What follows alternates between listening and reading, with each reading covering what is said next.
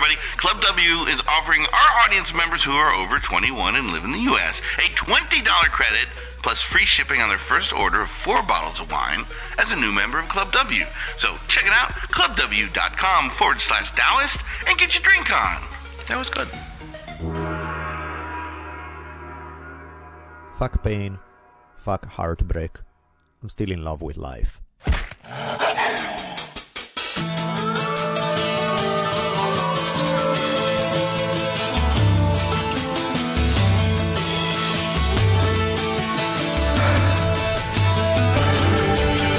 From the multicultural headquarters of the future capital of the free-thinking states of America known as Los Angeles, this is the Drunken Taoist Podcast.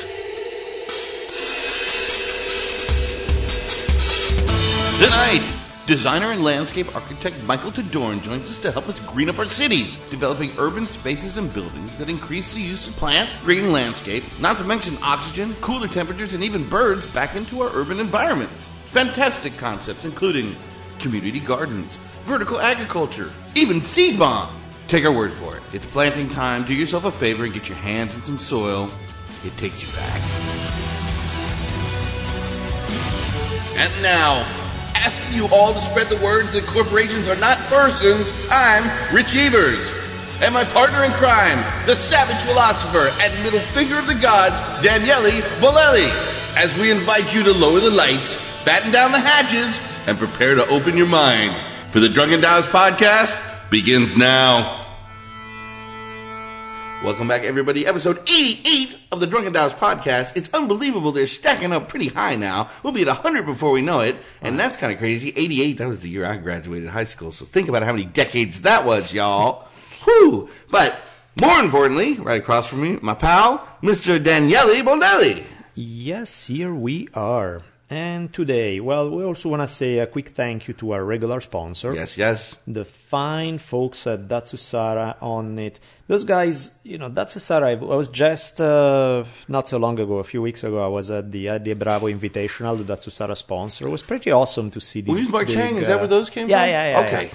And we were like, Chris O'Dell hooked us up. We're in the second row, right behind UFC heavyweight champion Fabricio Verdum. The whole thing was, and it was beautiful to see. This big grappling competition went on, the UFC channel and everything. And right smack in the middle where the whole action was taking place, there was the Datsusara logo. I was proud for Chris. It was awesome. That is awesome. And, his gear is great. And I'm glad it's growing in popularity and more people are becoming aware of it. It's good stuff. So thank you, Chris. And of course, thank you to Onnit. That, speaking of grappling, they all are into this. Onnit put together by now, I think, 2 or 3 different events of grappling events that they sponsor in Austin at their headquarters that they put up on the web for people to check out. And again, high-level grappling, good stuff. So interesting how that plays out. But yeah, man, you guys know the drill. These guys have been awesome to us for a long time now. Great, wonderful products. We use a whole bunch of them on a daily basis. Check them out. And of course, I have no idea what's happening considering the news that we passed on to you in the last episode. I have no idea what's up with Shore Design. They sponsor it, it's not. Doesn't matter. We love them anyway. As long as this company exists, check them out. Shore Design t-shirts. Check out. I don't know who's handling it now. I will find out eventually. But I love their stuff. I always have. I will continuously. So check them out as well.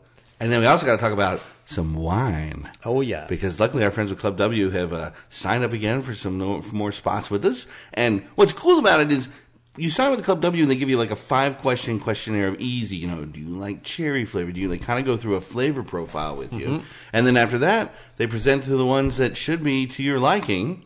And I sure like the ones they sent to me.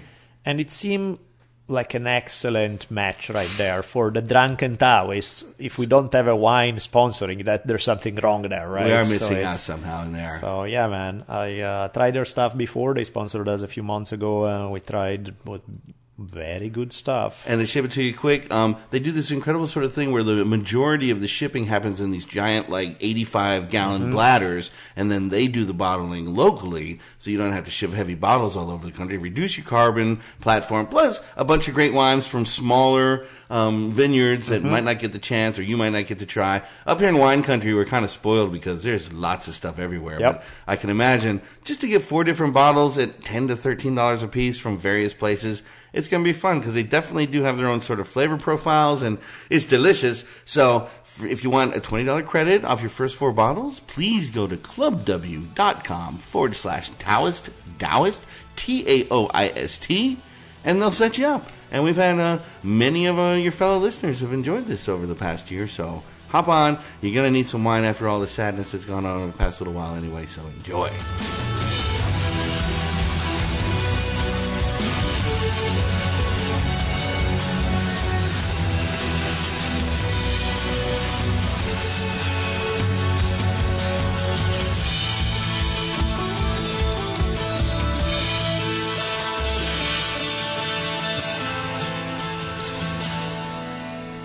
Our guest today, Michael Todoran.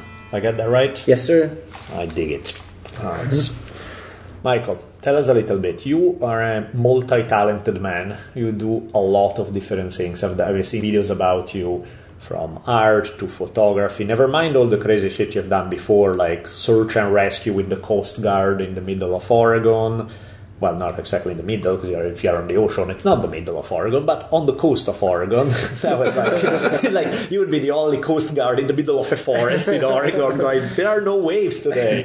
Yeah, that waiting for the Graham Hancock flood to come down through Oregon. Yeah, so. Exactly. That would you got your art degree from UNLV, all sort of crazy stuff. And now one of the things that we're going to be playing primarily today is your work with kind of combining like environmental issues with architecture and food and everything else. So we'll play with that. But enough me saying all this stuff. Do tell, what are some of your journey has clearly been, how many of these things are you still doing currently? At the same time, how many of these have just been part of your path to get to where you are today and who you are today? What's the deal? So, first of all, thank you for having me here, you and Rich. I really appreciate it. As far as what I'm currently still doing on all of those things, obviously I'm not doing the Coast Guard anymore. Sure. That was a 4-year commitment, but it did shape me in who I am today. Gave me the discipline and a good mindset. So that does carry with me a lot.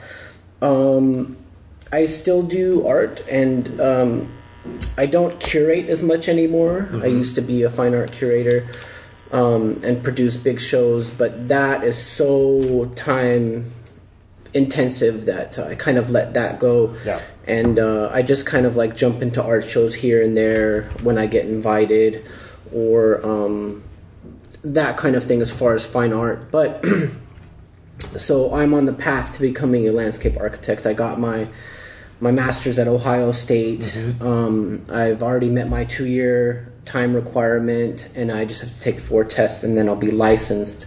So in conversation, I say I'm a landscape architect, but never in business because legally I'm not yet. Sure. Until I get licensed. But you could consider me a landscape architect for the ease of conversation. And that degree, or this profession is great because I get to draw a lot. I get to sketch, and I get to really put my fine art sensibilities into action a lot. And so I really am fulfilled. So I found a career that really matches all of that, which is great. Yeah, that's awesome. That's great. In terms of landscape architecture, what, for people who may be like, what the hell are you talking about? What's landscape architecture? Do you draw gardens? What do you do? If they have no idea. Break it up a little for people, what that means, what kind, to give them something to hook on. Sure. So basically, we're architects. So you could, if you understand what an architect is, the person who designs the buildings, sure. Then now just use that logic and put that to the built environment outside. So we build parks, we build cemeteries, we build streetscapes. Basically, we design everything outside of the building. We work with civil engineers, we work with architects, we work with arborists, and what's happening a lot is landscape architects are really kind of becoming the liaison between a lot of different fields, because this field tends to attract people that are a little bit more grounded, pun intended, because it's just, if you're into plants, into trees and all that stuff like that, there's kind of like an underlying rhythm between all of us, and so that's really an exciting change. And if you want to Google the High Line in New York, it's probably one of the best things to happen to landscape architects, because it's such a successful piece, and that will really help you understand what we can do. And now landscape architects are bringing value to cities. So every city wants their own High Line. Right. Right? And so it's really good for us as a profession, because we could point to something that everybody knows. Right. What do you do for cities that don't have old elevated tracks up? I mean, well, that was like particularly awesome. Sure. That was... For people who don't know, can you give us a tiny description of the... Yes. So the High Line is a project in New York, and basically it was a stretch of abandoned, elevated tracks, right? And here was the problem. Like, what do we do with that? You know how much money it costs to tear that down? Can we build on top of it? Can we build housing on it? It's like this thoroughfare, and so and super sturdy, man. Super sturdy, just steel, right? So let's build a park on it. Yeah, and they did. And then the beauty of it is they used good materials. They used native plants to that area, and it's wildly successful. No, I was on it just a few months ago, Sure. and it just meanders through the city, and it's just this great connector that didn't exist before. Yeah. And people get up and kind of get lifted out of the city for a minute. You're still in it, but wow, look, a plant. Yeah, it's awesome. And landscape architects, we create these environments, and what it does is we help bring people back into nature, and we're supposed to be in nature. Our DNA is embedded within it, and we've removed ourselves so far, especially in dense urban populations, and like the heat island effect, and all these things where it's just buildings and concrete and stuff. And so now we're fighting to bring this back, and it's pretty much why I'm on here, is to talk about how we could get back to how we could have an urban experience that has landscape in it. Yeah, because there's that kind of false dichotomy sometimes that we have. Well, it hasn't been false so far, but it's false as in it's a bad idea. The idea that you either get to live in a city or you get to be around nature. Right. It's like, and the problem, of course, being, you get to be around nature. Yay, beautiful. There are no jobs anywhere for the next 300 miles. And so it's like, well, it's great if you retire. It's great if you are independently wealthy. It's not great for anybody else. Or you live in a city, which is cool. You're close to a lot of convenient stuff. You get easier jobs, but you are physically miles and on every other level distant from what a natural environment is like. Or even like a vague approximate, in so many places it's just concrete, and that's all you see. Right.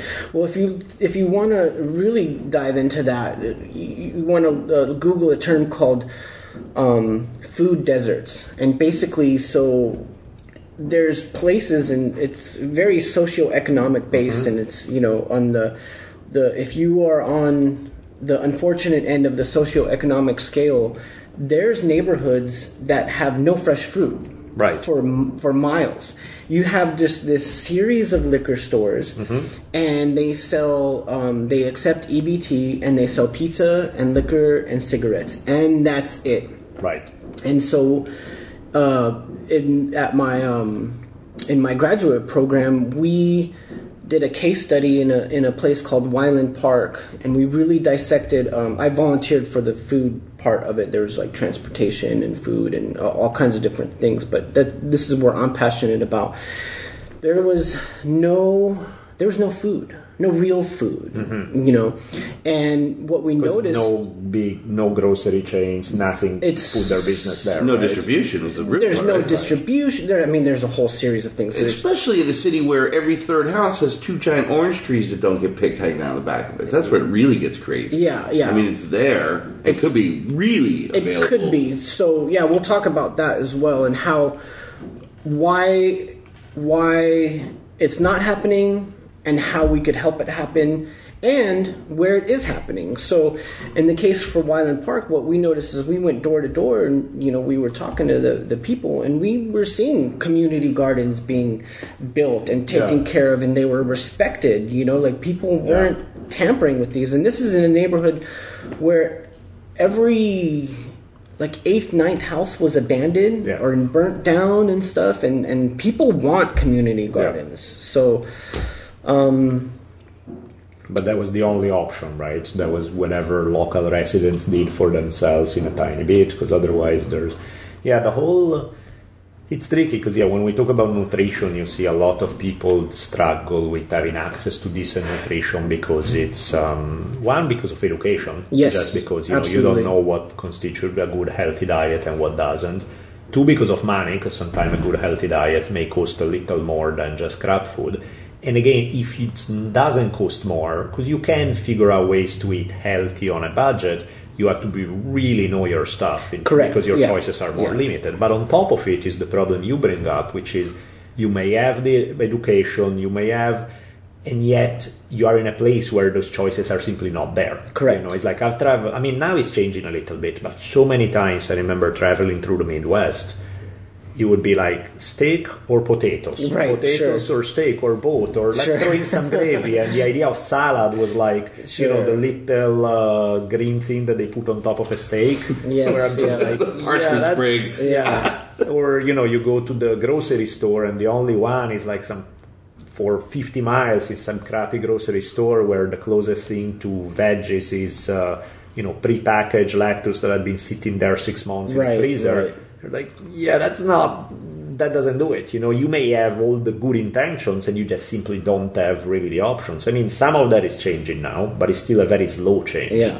Well, one of the good things, so we're here in Los Angeles, and not at the job that I work at now, but at the last job that I worked at Stout Design Build, we focused a lot on converting old lawns into drought-tolerant lawns. So Los Angeles is not a desert. Did you guys hear me? Los Angeles is not a desert. It's actually a Mediterranean climate. Right. So we have warm, wet winters. We have westerly winds. We have dry summers. So this is like a great environment to grow things in. So what we did a lot is we converted these lawns into drought-tolerant gardens. And the great thing about policy was the Department of Water and Power was giving you anywhere from $2, I think it even went up to $3.75 per square foot to offset your work.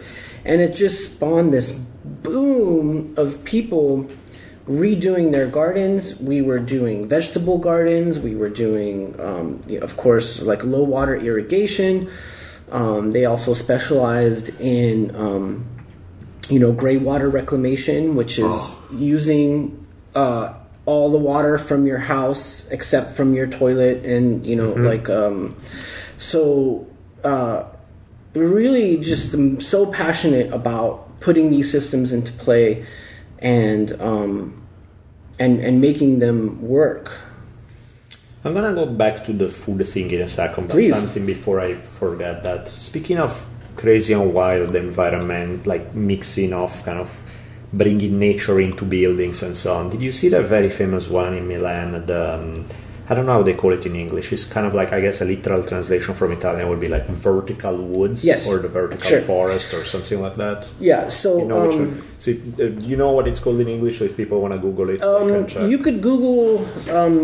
There's a couple things you could Google. You could call verticulture.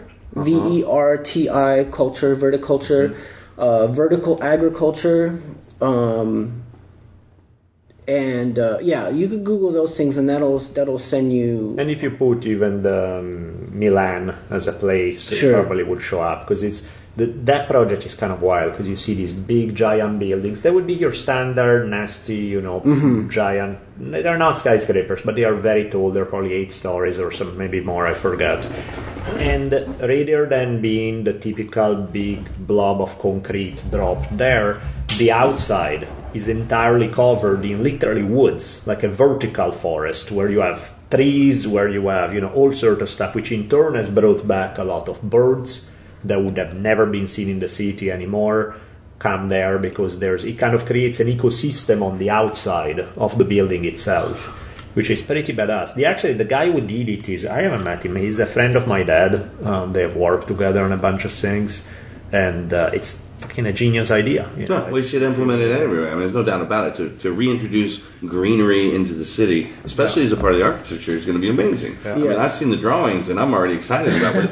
With stories and stories of draped vines coming down the side, and just knowing, hey, some oxygen right here created in the city. What a concept! And it makes you feel great. I've been in those places, and you just feel more at ease, So really, the term that I think that you're more interested in is called biophilia, right? That's the bigger concept behind that, and that's BIOPHILIA.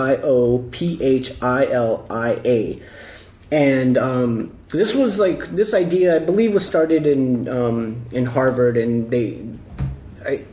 this guy, I don't know his name off the top of my head, but he wrote a paper on it, and so there's this big movement on it, and basically it's like So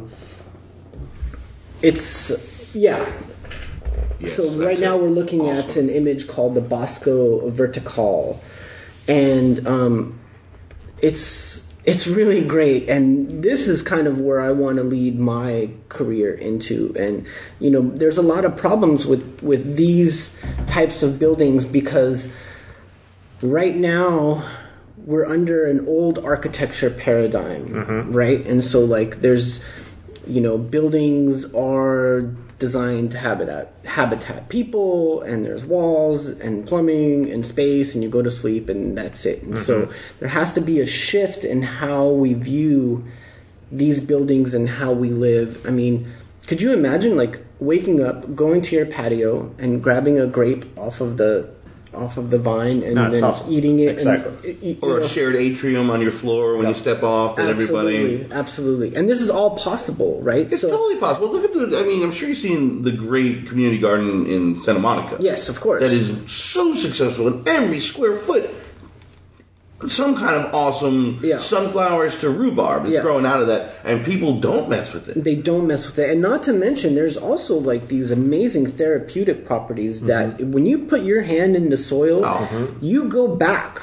You go back to where you belong. You get grounded. Your energy kind of disperses. It relaxes you. There's therapists that encourage people with depression. And then, so I have a 3.5-year-old son, and my wife and I, we have, of course, we have a garden in our house and stuff, and we planted tomatoes, and then he waters it, and then he gets to eat it, and he's so proud of it. Absolutely. And it's really amazing. We were so fortunate that my kids grew up, from 0 to 10 when we were living in Tennessee, and our gardens were massive. Yes, because you just had to accidentally drop a seed in the ground, it was going to shoot out. What's better out here, because we've experimented with it, and we get, especially we live in the valley, right? The sun will annihilate things so fast. Is box gardens better to go, so you can get your best soil concentrated and get it off the ground? I am a big fan of planter beds, raised planter beds, because the soil, you could control the soil more. Because we don't have great soil. Right. It could be looser, and then you could irrigate it better, and you could put drainage. You could allow for drainage, so you could put gravel at the bottom of it. Right. Then you could put the soil. There's also this product. So you guys are all familiar with compost, right? Oh, yeah. So there's another product called tea compost, and basically what that is, it's compost, but in a liquid format. So it's very concentrated, and you pour that onto your stuff, and you just in 2 days you see all the plants perk up. But it's not like fertilizer-y crazy that it'll burn it or same no, danger? you have to be... It's pretty safe. I mean, you could I talked to a horticulturalist the other day, and he says you can't put too much tea compost, but I think that you can. Sure. But chances are, it's better than the commercial products off of them. No, I couldn't agree with you more. Having gardens available to children may be one of the greatest things you can do for them. Yep. Because it really does open their eyes up to how it all works, And, to get them depressing, to have the corn weevils eat your corn at the end, and those are great lessons. Yeah, and that's the tricky thing, because, you can live in a nice place, not even in a bad neighborhood, and you live in an apartment, and you're screwed, because you have absolutely nothing to grow. Yeah. You have no space outside, it's all concrete in every direction. Well, that's the great thing about those community gardens. This is why I'm here, is I want to reach out to architects, I want to reach out to city planners, and say, hey, let's get landscape architects involved, let's get, let's start from the beginning. Like right now, it's an afterthought. It's like, oh, okay, we designed this, and then we have to meet the minimum requirements of green space for this building to go up. No. Let's incorporate that from the beginning, and let's be aggressive about it. Absolutely, because the problem with community gardens is that they are a great idea, but one of the problems is if you have to get in your car, drive 7 miles to get there, and oh damn, it's traffic. It takes away half of the wheel right there, especially when you have to do it every day in some cases. And you really got to keep on it. It's not the kind of thing. It's sweet if you live next to them, but otherwise, it's like it's not gonna do it. No, it would be amazing if, as you're building an apartment complex, you literally had a central park or a center to the whole complex where everybody gets there. You have 12 feet, inner space inside a building, kind of designed like a Roman villa with the outside is where all the building parties and the inside courtyard. And you could even have little micro environments. Right. And also too, like it does good things for the temperature, like it could cool down the space. If you want to see a good documentary, there's a documentary called The Garden, The Life and Death of a Community Garden in LA, and the director is Scott Hamilton Kennedy. Now so I grew up here, and I was witness to like the riots, the Rodney King riots and all that stuff. And this community garden rose out of that, and it was so successful. And I don't want to give away what happens, but it's a really important lesson to learn on what can go right and what can go wrong in a community garden. And community gardens are just one small element. Let's talk about a bigger picture. What if we got neighborhoods? So LA is unique because we have like all these front lawns, right? What if we organize some kind of system where we had fruits and vegetables all growing on these front lands, and then there was like so somebody wrote a paper on it, and it's called CPUL, CPUL. It's called a continuous productive urban landscape. So continuous productive urban landscape. That alone is just beautiful. So now you plant food and vegetables and all of these, and you don't even have to eat them. Let's say you're well off and you don't even need that food. You could just have a beautiful garden, and then somebody will come along and collect a little bit off of each garden and then donate it. Or you could keep to your own. Or you could sell it, you could...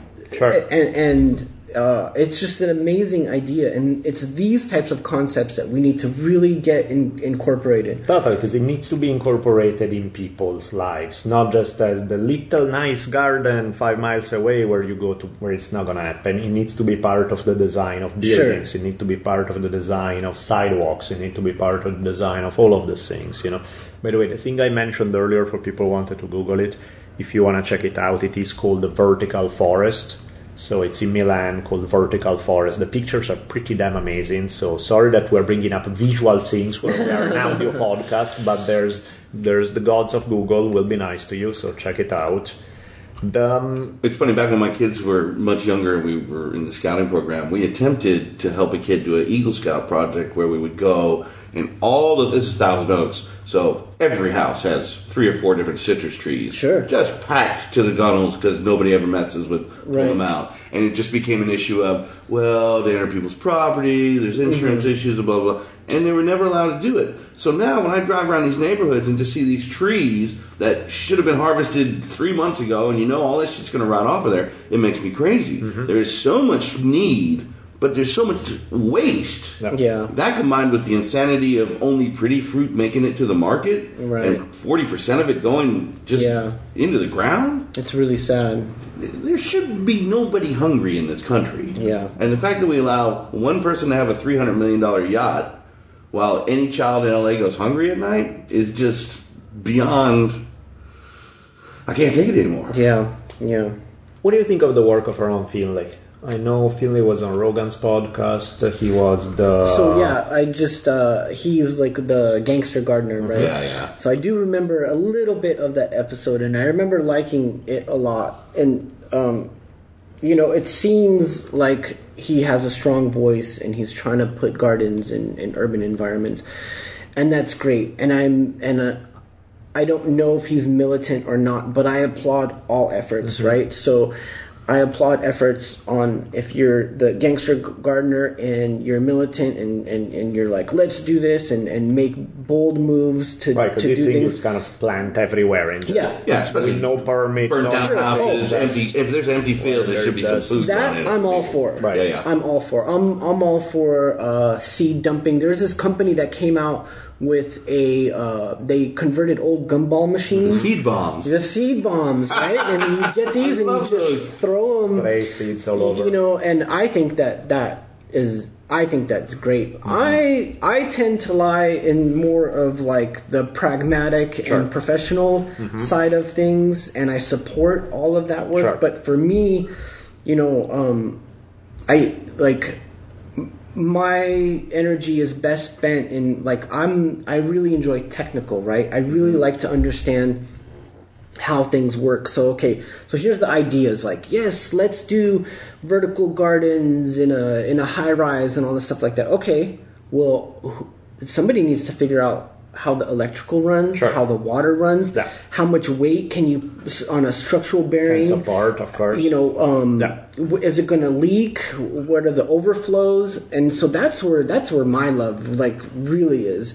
And so for me, like I like learning about those drawings, learning how much tensile strength is in concrete and how much like you do this rendering and there's like this beautiful forest on top of an existing building. No, that existing building has a membrane roof and it's not going to work. So then it's my job. Okay, let's try to understand this. Let's talk to a civil engineer. Let's talk to a structural engineer. What can we actually build as opposed to what we want to build? Right. So it's a two-part prong on mine. It's like education and now technical. Yeah. So we're never going to be able to retrofit all of downtown, but as we put new structures up and as we... Well, there's levels of retrofit, right? So, no, you can't retrofit it in the sense of your wildest imagination. Trees of on every rooftop. But there's amazing things that you could do that are so simple. You could get a 2-liter bottle, you could cut it in half, you could poke some drain holes in it, you could put a hook on it, you could hang it over the side of the building, and then you could put a seed and some dirt, and you can have vegetables. Yeah. And and I'm okay if some people think, like the landlords probably, if you're in like a really posh type, they're probably not going to want that. So it's us to say, okay, well, we could design something just as simple, probably almost as cheap, but it's aesthetically pleasing. And so that's where me and the design community comes into play. It's like coordinating, like again, I use the word liaison between it doesn't have to be a war between the existing way and the way we want to make it. It's like, how do we make it work with it? Correct. I mean, if I should say, you think with the fellas with their pot licenses alone would want their 12 plants growing, that could save the city by itself. Yeah. Did you see Colorado sold more weed than Cheetos, Funyuns, and Fritos combined for the United States last year? I would probably say that's funny because I bet their sales for Cheetos probably went way up. The pizza guys did really well. So that's interesting too, because there is the hemp as a product, and then there's marijuana as the product as well. And, I'm in favor for that being grown as well. Now, in community gardens, sometimes in some spaces there is theft. And I would say theft would probably be more rampant if you're growing like big buds somewhere. Yeah. But I think you're allowed to grow up to 6 plants now with a thing. And so some of the best horticulturalists are actually people who grow marijuana because there's such the yield on the return is much more, and so the technology is really advanced. But so you have the indoor growing, right? But then you have the outdoor growing and plants. So, I had a friend who was a grower, and he would talk about the difference between when he grew indoor and outdoor. Mm-hmm. And outdoor, there's something more special about it because when there's wind, right, the plant has to fight the wind constantly, and it gets stronger. Now, of course, you could duplicate that in the growing room by putting on fans and stuff like that.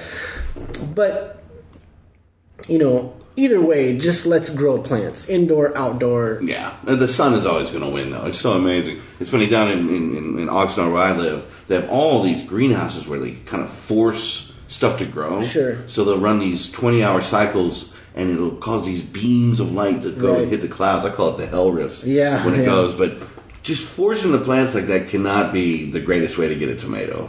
It's probably a monoculture, which means that there's only one type of species in there, which now brings me on to a new conversation. It's a pretty popular term now. I'm sure you guys might have heard of it, called permaculture. Mm-hmm. So it's like this integrated system, right? And it's how things used to be. So, you'd have plants and trees that would grow, and then the leaf droppings would fall to the ground, and then that would be like the nutrients for the next level. The nutrients for the next level, and then animals, and then the animals eat the plant, and then it defecates the seed into a different location. And so what we need is like we need permaculture systems that work within, like again, I said I tend to lean towards the more pragmatic. Sure. I don't want to say let's demolish this and let's grow this. That's simply not going to happen. It's simply not going to happen. Yeah. So, we need to work aggressively within the system. Right. We need to allow the men and women who have radical ideas to be heard, and we need the people who can implement it. We need money. We need the spirit. We need all of that to work. And in theory, the more people that align to this ideology, then the more we could implement that seamlessly. Right. What's your success been like so far? Is there a lot of pushback, or are most people like, that's a great fucking idea? I haven't had one person to say anything negative about trying to grow plants and trees. You know what I mean? Like, definitely the city for it. And if they did, I didn't even hear them. Right. But I will tell you about pushbacks. So let's talk about some pushbacks. So, okay. So, Central Park, right? Sure. So Central Park, blocking out the sun on them. It's called like an English garden type of aesthetic, right? Mm-hmm. And so it's what the old American dream was, right? I'm going to have this house and I'm going to have this garden. And so the first thing that we have to fight is the aesthetic, right? So a lot of people think that gardens and these types of spaces aren't beautiful, but that's changing, right? So if there's this essay called Messy Ecosystems, Orderly Frames, right? So a lot of the gardens and things are messy, but if we design them with orderly frames, right, then humans tend to accept them more and more better. So the first pushback is aesthetic. Well, I don't like the way that looks in my neighborhood. I spent $2 million on my house, and this is my idea of it. I want my green lawn, right? I want my green lawn, right? So, but with the whole, like, people redoing their lawns and people not having choices, now that shift is happening, right? People are like, wow, that's a really beautiful, succulent garden. So that's the first pushback, is like the aesthetic. Mm-hmm. Well, then there's a next one, which is animals, right? So if we're not the believe it or not, we're not the only ones who eat fruits and vegetables. We are not the center of the world.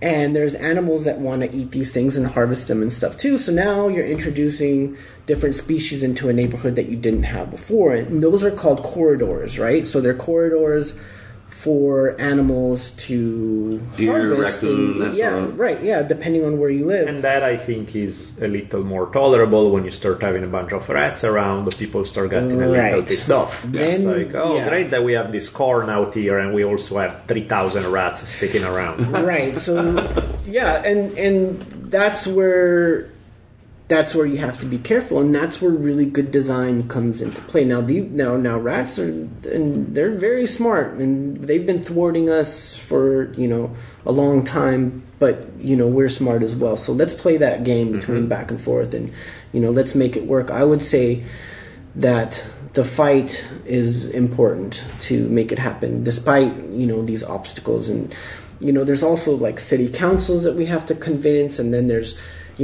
people who own these buildings. We have to get them going. But really our biggest fight is early on. Like, let's get this mindset young, so tomorrow's architects and engineers and landscape architects that's just where they're in line. No, that makes perfect sense. Well, the thing that interests me too is that in some way you can combine this discussion that's about nature/food, Sure. having the two things together, also with another element that to me is really interesting, kind of like rethinking the way housing is in terms of, the typical model has always been the nuclear family with their little thing, then there's the next nuclear family in the next place. One of the terrible things about modern living in most places is the complete lack of community. Yes. The fact that people are completely cut off. And the reality is, we have been living as tribal people forever, as hunters and gatherers, but even as farmers. You live in a village with 1,000 people, everybody, there's always that community element. Now, the beauty of modern life is that you're not stuck with the people you are born with, because sometimes they may be assholes that you want to have nothing to do with, right? So if you're stuck there forever, that's not a good thing. So the tribal thing has its dark sides, for sure. So we have choices, which is beautiful. You can pack up and go somewhere else. That's easy.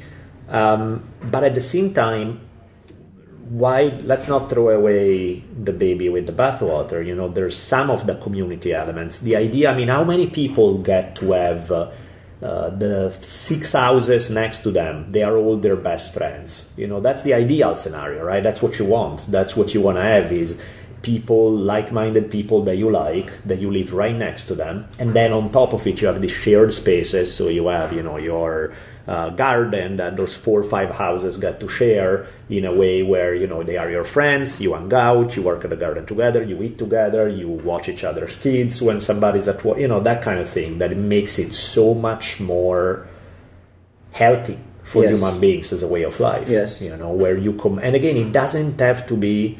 The thing that sucks now, I was looking at something like Chris O'Dell from That's Sarah sent me this link, which was this project that they had done in Wales, where in this kind of rural area, they had the state had contributed with economic incentives for these guys to basically build the equivalent of Hobbit style type of living. It looked like the Shire, where you have these buildings that are completely ecologically sustainable, no bad materials involved, everything goes back into the environment.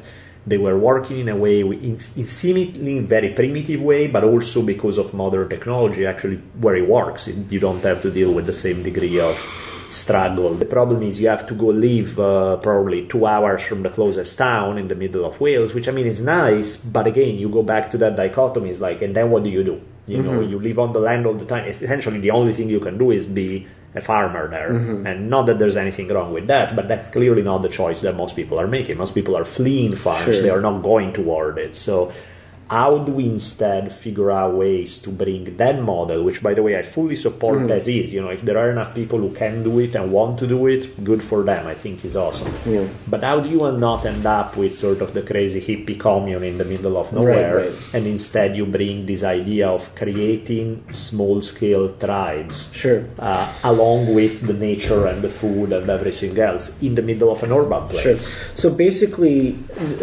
seamless integration. That's what we're looking looking for, right? And so I had a professor that said, good design is not seen. You don't know good design when you see it. It's so quiet in the background. It's not bold and in your face, right? So we need to design spaces that lend to that environment naturally, right? So this is where we incorporate psychiatrists, sociologists, anthropologists, right? All these different types of elements, and say, okay, well, how do people gather? How do we communicate? And how do we like to spend our time? And so part of the beauty of my field is that we do workshops, right? So there's this term called starchitect, and that's a negative term, right? That means like you're this like architect and you have like this, this is my vision and I'm going to implement it upon the people, right? So I definitely have my perspective, right? But if we're going to go design a place like that, so let's say Daniele Bolelli wants to becomes a developer, and he says, this is my idea, right? Just exactly what you said, right? An integrated space that nurtures community and, and has food and creates like this environment, but you could leave when you want to. You're not married to it, right? Yeah. So I said, okay, that's a great idea, right? What kind of people and what audience do you want to live there? And you say, well, probably within this demographic and this income will be able to afford, because it's going to cost per square foot this amount. So we find out that demographic, and now we do workshops, and we talk to the community, and we say, well, what would you want to see, right? No assholes. Right. So we'll get an image board, and we'll put all these images up of these different environments, right? And each person gets like a handful of dot stickers, and we say, what do you like? And let's say, 100 people are invited, and 80 of them all put a sticker next to this atmosphere. Right? And you say, okay, well, let's now talk about this. And that's probably something that you never even thought of. You're like, oh, okay. All right, well, let's look into this. Right. Then, as the landscape architect and the architect, where you do have to step in is when your education, your experience, and your design sensibility needs to nurture and cater all of these ideas and work within a budget. Don't forget, there's always a budget, and there's these types of restrictions. But then you also have to know when to implement your voice, when to be strong, and when to say, okay, you know what, this is too idealistic. Yeah. Let's implement this, right? So it's a fine balance, and that's why I love what I do. Yeah, because there's the vision and reality, of course, are not. Sure. You can have the most ideal utopic scenario, but then you also have to make it happen for real. Yes. And, it's not going to be every single thing you ever wanted, for sure. And that's what I love. That's what I love about what I do, is I love the restraints, right? So, I love being surrounded by people who are idealistic and have these philosophies and stuff, and then it's my job to make it work. Exactly. And that's amazing. Yeah, no, that's a hell of a job, because it's it's tough enough to have the vision, but it's even tougher to actually make it happen. That part is, a vision without application, it's a waste of time. Yeah. It's sweet, but it's not gonna. You were talking about gray water systems. Sure. I was hoping we would talk about water. Especially here in California. Yeah. It seems ridiculous, first of all, the fact that we shit in clean water. If the rest of the world knew, they would just come kill us all right now. Because, it seems to be insanity. Why do I not use the water I brush my teeth in or shower in to flush my nasty toilet? Yeah. What's it take to implement that? It seems to me it's like a tank and maybe a little plumbing, but is it that expensive if we look at a house? I wish it was that simple, and in theory it is, right? Well, and why are there not huge cauldrons or what's the word for the giant cisterns? Cisterns, right. Under every house with a 5,000 gallon capacity, so every time it rains, we just fill it up. So now you're talking about kind of two different systems. Yeah. So one is called rainwater harvesting, which I'm a very pro. And I think it's a good idea. Right now in Los Angeles, we'll give you a rebate. Like if you buy a rainwater 55-gallon drum, they'll reimburse you for the cost of it and stuff. You should have seen the water pouring into the ocean after the past couple of rainstorms. It's just amazing. Yeah, and then that's called the stormwater runoff. And what that does is it collects, debris and oil and dirt, and it goes right into the ocean. So first, let's go to gray water, and then we'll talk about rain harvesting, and then we'll see where the conversation goes from there. So, awesome. Again, the firm that I worked out before the one I'm at now was Stout Design Build, and the owner, this guy Tom Stout, was really great because he was one of the first people to have in Culver City a permitted gray water reclamation system. And it was nice because I was able to go at his house and look how the system works, look at the blueprints and see how it's designed and the struggles. And this guy is super capable, and yet it was a battle with the city to get it permitted, right? So I mean, but is that because you have a tank of quote wastewater on site? In all fairness, you don't want to do this recklessly, right? No. You have to really make sure. Nasty, I'm sure. Yeah, you don't want. So there's these things called backflow preventers, and that's meaning you don't want your water that you don't want to contaminate the city water, right? So you have a valve that's one way, right? So that's one thing. That's the most simplest, but what we need to do is make these systems like streamlined and easy, and education and more designers and more people wanting them. And also too, gray water is beautiful, but it also can smell, right? People don't like the smell, and so a lot of the gray water that you use has to be subsurface, and so then that means that kind of helps control the smell a little bit.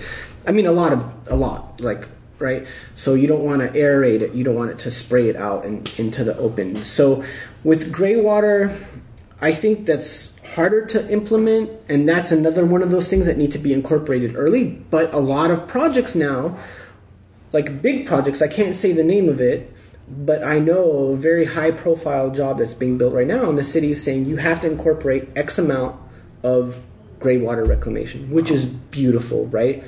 But when you use gray water, there's certain soaps that I believe have saline, which is salt, right? And you can't irrigate with things that have salt in them. So there's all these little technical things.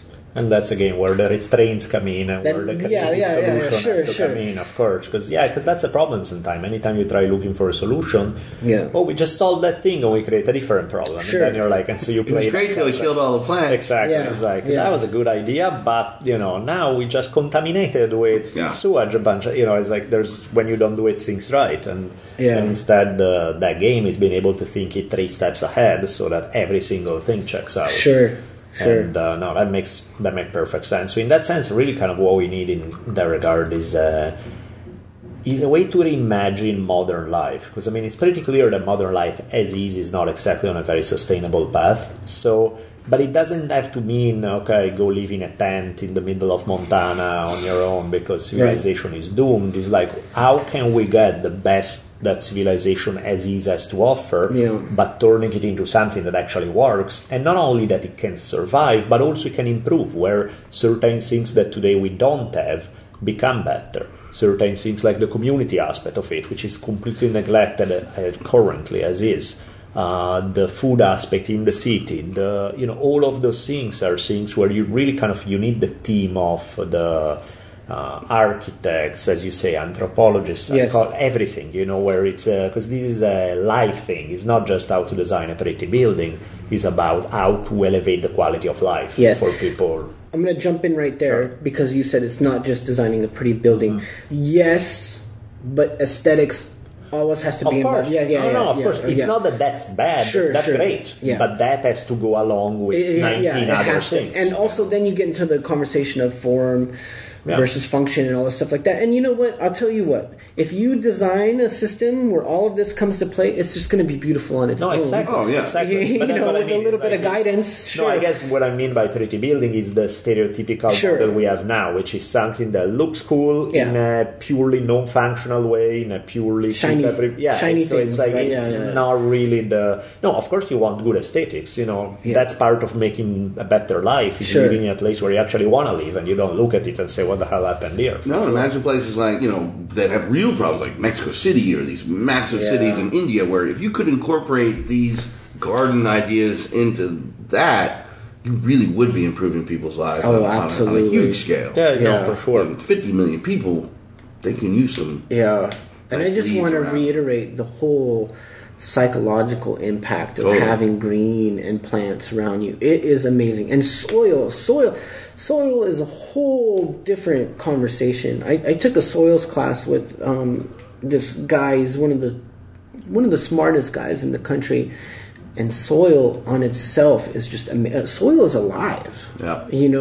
And that's my next kind of thing, is to start learning more about soil. Sure. And how it actually really works, and what it means to have something too acidic or too baseline, and how to correct it. Yeah. And there's a whole science to it that's above most people. Yeah. And how we've just jammed fertilizers into it for the past 60 years, and where it was 19 feet deep, and now it's 8 feet deep, and it's just rotten and worn out. And also, of course, the important thing is to, when the zombie apocalypse hits, at least you have a food right there within your gates. You don't have to go forage out as the zombies are wandering. That's always helpful. Well, it always is amazing. I mean, I was at the Ralph's just the other day, and you look, and there's always green peppers. There's always, where'd that cantaloupe come from? I mean, that probably needs to be fixed too, right? We need to go to a more what's available in season and stop shipping stuff. Yeah, I mean, there's definitely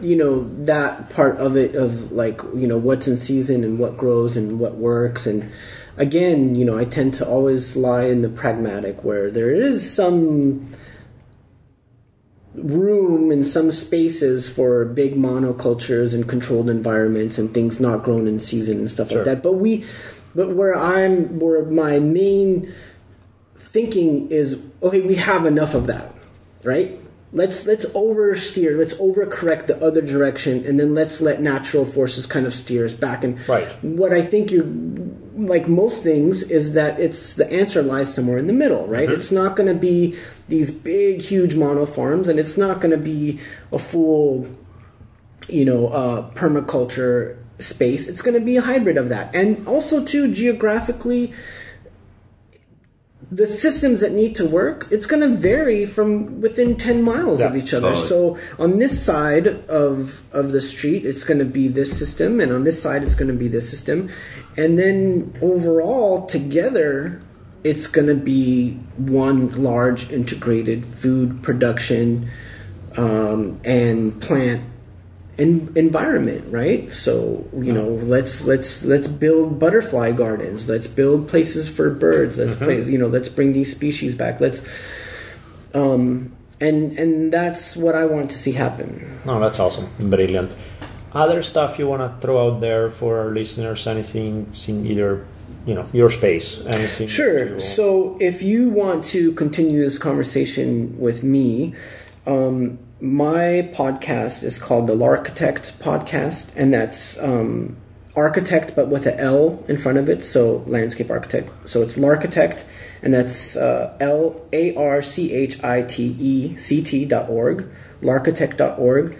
I'm available to speak on other podcasts or lectures, or just one-on-one, and let me know how I could help, or if you want some consulting or some advice, or please reach out. I'm very accessible. My email and all of that will be on there. If you want to tweet me, it's M and my last name. So it's M Todoran, and that's M Tango Oscar Delta Oscar Romeo Alpha November. That's where the military comes in. Hell yeah. What are some of your favorite? Are there some success stories in LA people could actually go see? And oh, that's a good question. Well, the Santa Monica Community Garden is really good. I'll tell you an success. Everybody else, all of you guys who don't live in LA, screw you guys. Yeah. No. I just meant, I know we have a kind of we're here, so. Sure. I'll tell you a success story. So I'm on my way here to talk about this stuff. And right down the street, there's a place called M Cafe. And right in front of it, there's these wooden, beautiful planter boxes with kale growing in them. And then above the sign, there's this big succulent wall. I think it's still, in production. That's a success right there. That's all that we need. That's not all that we need. But it's a very good step, is a small local businesses being really aggressive and planting like all of these things. And I'll tell you what, you're drawn to that. You want to go there. You want to hang out in that space. I'll tell you another successful space is in Santa Monica. There's a place called Tongva Park, and it's across the street from Santa Monica City Hall. Now, this is a really beautiful example of what a low-water planting palette can look like. And it could be beautiful, and it looks lush. Right? Ice plants are awesome, and all that sort of stuff is great. So those are succulents, and so succulents by definition are where the leaves retain water, such as the roots. So the branches and everything contains water. That's why all like succulents like look fat, right? Because they're all like filled with water they retain. But Tongva Park, Tongva, is a really successful park. Please go visit it, hang out, and see what landscape architects can do. Awesome. Beautiful. I have two quick things. Okay. Have you seen that they're going to build a bridge over the 101 so that the cougars or the mountain lions can get outside of Beverly Hills? So this is a bridge for women Over the who freeway. are looking for young men. Don't we wish? I think there's plenty of places for that. Is that something that you would help build? Because they want it to look like a hillside, so they'll naturally just get back into more of the larger range. Man, I have not heard of that. Surprisingly enough, somebody move on please, to that. no. Somebody please send me a link to that. But I will tell you that I'm all for that. So that's called a corridor, right? Exactly. So, yes, please. These are the things that we need to build. Those are healthy. And have you guys heard the bananas are on their way out? Because we have so gone down the direction of one species that the blight that wiped them out in the 50s has returned, and there probably won't be any bananas very soon. Wow, I did not know that. Isn't that crazy? Yeah, that's really pretty sad. wild one. Yeah. So that'll bum everybody out. On that happy note, thanks for screwing everybody's day up. Oh, That again. was good. Cool. Awesome. Thanks so much for showing up. Thank you very much. It was very nice meeting both of you. Yeah. Beautiful.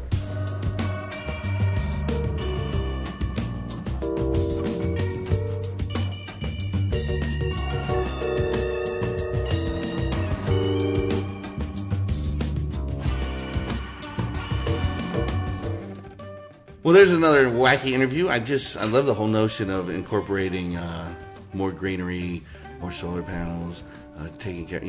Another thing is really is happening in town around here is these locally sourced little what are they called, cargo containers. Oh yeah, right next to the restaurants where they're growing their own lettuce and leeks and bok choy, one of my favorites. Right there, and it's nothing like fresh off the farm and onto the table. We have lomquats, which I should have brought you some of. Incredible, sort of like peachy berry, sort of it's its own thing for sure, and quite delicious. But unfortunately for those, only good for about 3 hours after you get it off the tree. Really? It goes funky, like raisiny and funky. That quick? Yeah. Wow. Because as I was driving in, going through like kind of Chinatown today, where they have like the markets, obviously those people had picked those this morning. That's the only way they could still look that good. Because otherwise they go quick. Huh? They just go quick. It's like they were meant to be tree to tummy. And we're actually, along with the vanilla that we're infusing into vodka that came from Steelgrass Farms, we're doing lomquat seeds because they're supposed to taste like amaretto. Check you out. Oh, man. The farm is getting crazy. You're getting fancy, my man. So, because it was Bennett's thing last week, I want to tell a funny little Prince story. Do tell. And it was just one of those moments to be in the right place in the right time is so important. A friend of mine, Gooding, incredible musician. I think he does really well, like doing TV music, but he also goes to every state every year and plays shows with his crazy biodiesel bus and spreading the word, and lots of Air Force bases and just out amongst the people playing his shows because he loves to play live music. And he throws a pretty epic Christmas party.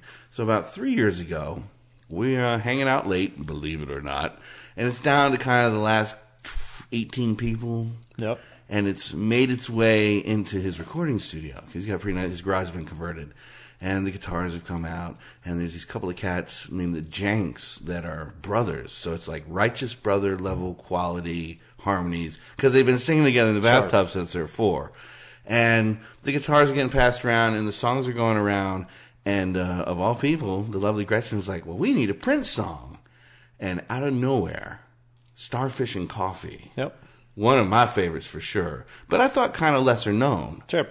Indeed, no, not with this crowd. And what's funny, lots of lyrics, and everybody kind of knew the verse, but nobody knew the lyrics except for the one cat with the bass in his hand. And off he went, and 18 people, Starfish and Coffee. Nice. And it was just kind of this Christmas moment, and his purpleness clearly visiting us all. His purpleness, I like that. And giving us a fucking fantastic treat that, the people that were in the room that night still remember to this day because it was just a grand moment. Good old Prince. So I had to just say a little bit about Prince. Prince was huge to me, man. I was Yeah. a synthesizer player coming up, and there was nothing more Princey grew than some up in the keyboards. 80s and Yeah, stuff. we didn't have any and- hope. Yeah, Prince was it. I bought my copy in 1999 the same day I bought Synchronicity at Really? the PX at Fort Campbell. I think I dare to say that the very first audio cassette that I owned was Purple Rain. I think it was. I'm pretty sure it was. If it wasn't the first, it was the second or third. But yes, it was close enough. It's funny, I was handling it all pretty well, after with my David Bowie connection and all. Yep. Actually, my daughter, I found out because Emily texted me, "You didn't get any Prince tattoos last night, did you?" All right, because that's considering that you got the David Bowie tattoo and then he died right after. My response was, Yeah. no. Well, now you know. Well, had you got the Prince tattoo, yeah, it would be a problem. Yeah. But you didn't. No, so I'm afraid of that at this point. so now you can get tattoos. Yeah. But yeah, man. Anyway, that's all way off track, but wow. Enough 2016. You took Bennett, you took Prince, you took David Bowie, you're taking lots of people, and let's slow it down a little bit. Good ones too. So, fix the cities, grow flowers. Yeah, that would be better. We don't have any sponsors tonight. We don't have any donations tonight because they just don't come in. Wait, that's not right. Because we just recorded one back to back. So it won't be any of that. But I'm sure you have some information about our friends from Amazon. Yeah, if as usual, please remember us when you click, you want to buy something on Amazon, please go through our link. It helps us a bunch. It only costs you a couple of extra clicks. So please, please, please. Of course, if you guys want to check out my book, Not Afraid, it's in bookstores. And also there's the audio version. There's the link in the episode notes if you prefer to have the audio book recited by moi, Nice. Mr. Daniele Bolelli. So yes, there is that. Our t-shirts, as usual, the latest is still a few months old, but EQ's freaking glorious. I love that t-shirt. I never thought I would want a green t-shirt in my life. But somehow when we're messing with it, it came out so good and now I love it. It's a great color. It's definitely added some color. And let me tell you, fellas, let your lady wear it to bed. Very thin cotton. Yeah, it if is. she's getting excited by your presence. Or just a t-shirt, you're going to notice in a hurry. And lady parts look lovely underneath that green fabric. I guess that's what I'm trying to say. The glory of the EQ t-shirt. So there's that. Got magic powers. Of course, again, thank you to Onnit, Datsusara, and Shore Design for supporting us every step of the way. What else we got to say? You guys know, Taoist Lecture Series. Thank you to Daisy House. All the good thank you to our affiliates such as Audible and Curacao Chocolate. You guys know the drill. These are things that we say all the time. So just for today, I won't go into overly verbose details. We'll keep it quick. I decided I was gonna do a series on. It wasn't supposed to be a series. It was supposed to be 1 or 2 episodes on Crazy Horse. 2.5 hours into it, I covered 20% of the material. A 4-parter? So that became 2 parts, 3 parts, 4 parts. So because it's the same topic, I'll release them 3 weeks from each other. So there will be a new History on Fire every 3 weeks for the duration of this 4-part series. How are you going to break it down? You're just going to start at the beginning, childhood to early? Yeah, absolutely. Awesome. That's what's coming up. I love them Indian tales because I got my own squad of my own at my house. So. One Crazy Horse episode is out already, so if you guys haven't listened to it yet, just whip yourself. But the other ones, number 2, 3, and 4, are coming up real soon. Tell me you're talking from the future. I am talking from the future. It's not out already now as we are recording, but it will be out by the time this episode is released. I thought he's going to get that fucking whip out again. Yeah. See you next time, everybody.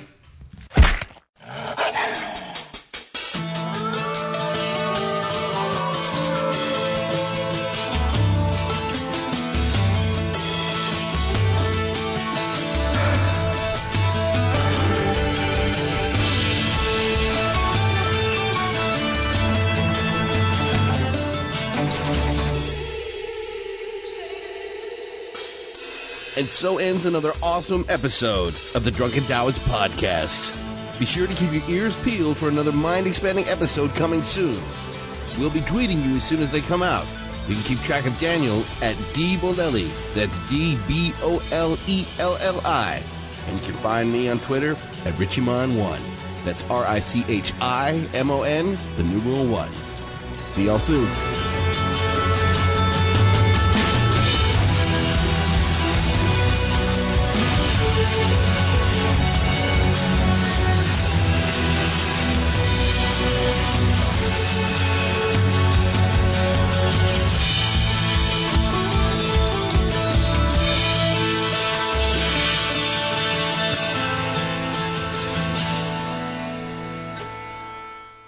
Maybe I don't want to hear this. No, you don't. In questo caso le provvidenze di Dio. Duncan showed you the way, yeah? Oh man, isn't that scary to think? Nice. So don't kill people, do that instead. I have nothing against chicken other than the fact that they are ugly and weird and strange. This was great. It's fucking awesome. And I love this conversation. We've been having a great hour here. I completely got lost. Are we doing the outro or the intro? We're outroing. Oh, we're outro. Okay, sorry. So let's continue. Did you ever see the movie Tombstone with Val Kilmer and... your accent, it just... Whatever that movie is you were trying to tell me about. Can you translate for me, please? I believe the word was tombstone. Yeah, that one. Exactly. Just as I was saying, Tombstone. What do I have to do? One day the rod shall teach you. Get back to work.